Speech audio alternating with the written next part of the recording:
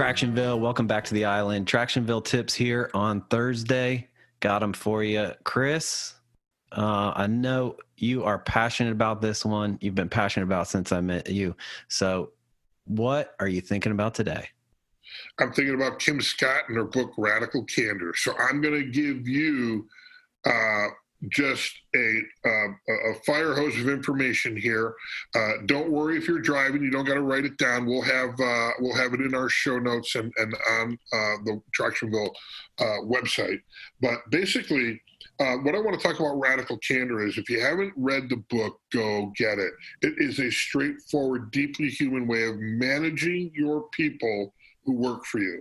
And there are two vital components to this book in order for you to be a great boss.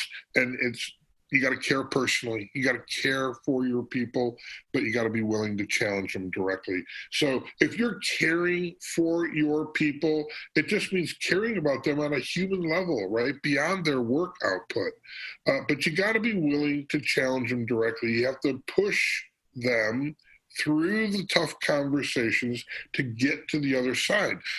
This isn't pointing fingers or harsh criticism, but you do have to confront when somebody's underperforming, right? So bringing radically candid leadership to your workplace by caring personally and challenging directly enhances four vital components to building a motivated team and achieving great results.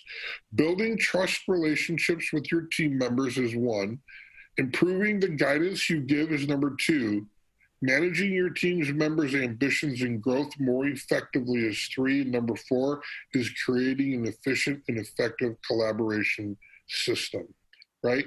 So if you care deeply about them, you're going to work on building trust. You're going to give your team autonomy. You're going to respect their boundaries, right, as their boss. So when we talk about improving guidance with radical candor, giving radically candid guidance, you guys, really means calling on both the personal care and the direct challenge when delivering criticism and or praise. Where it gets out of imbalance here is if you are obnoxiously aggressive with your direct reports or manipulative insincerity, right? A couple of the bad behaviors. They call it ruinous empathy. So I want to avoid those kinds of things. But listen, I highly encourage you to check out this book.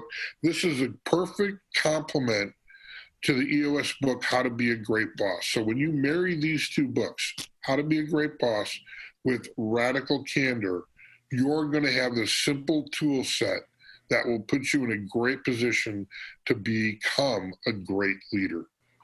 That's so good. Thank you, Chris. I'm reminded when we teach LMA as implementers, there's two requirements. You've got to care about your people, and you've got to want to be a great leader and a great manager. And that's an area, it's not a destination, it's a journey. And we all have room to grow. And this is a great tool to really help us be human along the way, but not miss out on our opportunity to grow the people that are with us, around us, and under us. Hey, Tractionville, these are coming from you. You guys are asking questions, prompting us to throw some stuff out there back at you. We're enjoying it. I hope you are too. We'll see you next time on Tractionville Tips.